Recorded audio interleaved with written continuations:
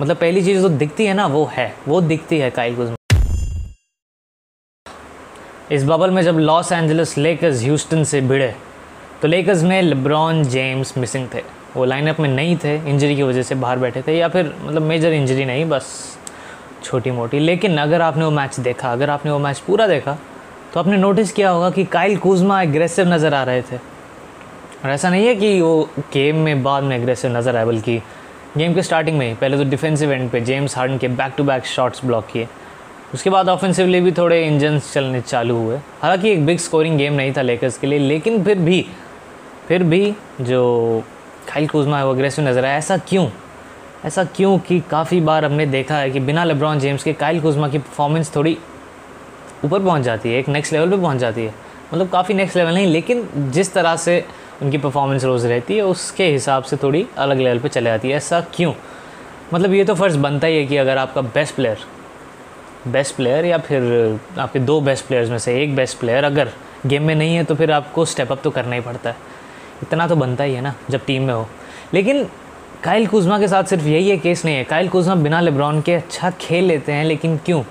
क्योंकि जो ये सिस्टम है लेकर्स का सिस्टम, जब लेब्रॉन ने एंटर किया इस सिस्टम में तो ये सिस्टम थोड़ा बदल गया, कोचिंग में भी चेंज आया। आपने देखा जब लेब्रॉन लेकर्स में नहीं थे उससे पहले काइल कुज़मा को स्टील ऑफ द ड्राफ्ट कहा गया था, लेकिन अब देखिए अब वही लोग काइल कुज़मा को क्रिटिसाइज़ भी कर रहे हैं क्योंकि उस तरह की परफॉर्मेंस उन्हें देखने को नहीं मिल रही है। लेकिन कुज़मा का भी पूरा कसूर नहीं है इसमें, क्योंकि उस तरह का सिस्टम भी नहीं मिल रहा है। देखो कुज़मा का जो गेम है फंडामेंटली देखा जाए तो एक स्कोरिंग गेम है, एक स्कोरिंग ऑप्शन बन सकता है कुज़मा आसानी से। और जिन एलिमेंट्स पे, जिन फंडामेंटल्स पे गेम किसी का डेवलप होता है वो फंडामेंटल्स कुज़मा के अंदर है।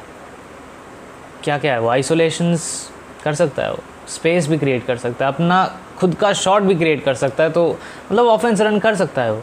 ये एबिलिटी है, एक हाई लेवल पे ये एबिलिटी नहीं है, लेकिन ये एबिलिटी है। मतलब पहली चीज़ जो दिखती है ना वो दिखती है काइल कुज़मा में। लेकिन इस सिस्टम में जब लेब्रॉन आया तो सिस्टम बदल गया और काइल कुज़मा को वो एनवायरनमेंट नहीं मिला, ऊपर से एंथनी डेविस भी आ गए, तो फिर काइल कुज़मा को वो सिस्टम नहीं मिल पाया जो मिलना ज़रूरी था, जो डेवलपिंग सिस्टम मिलना ज़रूरी था वो नहीं मिल पाया। जैसे ब्रैंडन इंग्रम को आपने देखा न्यू ऑर्लिन में शिफ्ट होते ही किस तरह से मोस्ट इम्प्रूव प्लेयर की लिस्ट में आ रहा है अभी ब्रैंडन इंग्रम। लेकिन क्यों? क्योंकि उस तरह का एनवायरनमेंट मिला, डेवलपिंग एनवायरनमेंट मिला। काइल कुज़मा को वो एनवायरनमेंट नहीं मिला और इसके लिए लेकर्स को हम ब्लेम नहीं कर सकते। ये सिर्फ एक सिस्टम है जो उन्हें क्रिएट करना पड़ा, जिस तरह से उन्हें सही लगा तो उस तरह से उन्हें गेम बनाना पड़ा अगर जीतना है।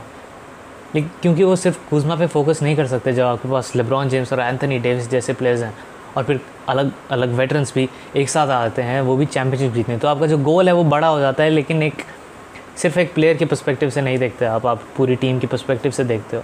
और लेब्रॉन जेम्स की बात करें तो भले ही वो पॉइंट फॉरवर्ड पोजीशन, अगर ऐसा कुछ होता है, भले वो उस पोजीशन पे खेलते हैं, लेकिन एक पॉइंट गार्ड से काफ़ी अलग खेलते हैं, इसलिए पॉइंट फॉरवर्ड भी कहा जाता है। पॉइंट गार्ड से काफ़ी अलग खेलते हैं, वो उस तरह मूव नहीं करते जिस तरह एक पॉइंट गार्ड मूव करता है।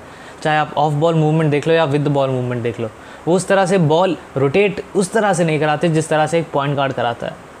भले असिस्ट काफ़ी ज़्यादा है और पासिंग एबिलिटी बहुत बेहतरीन है, लेकिन बॉल मूवमेंट डिफरेंट है दूसरे पॉइंट गार्ड से। और ये ऑफेंस रन करता है एंथनी डेविस के थ्रू।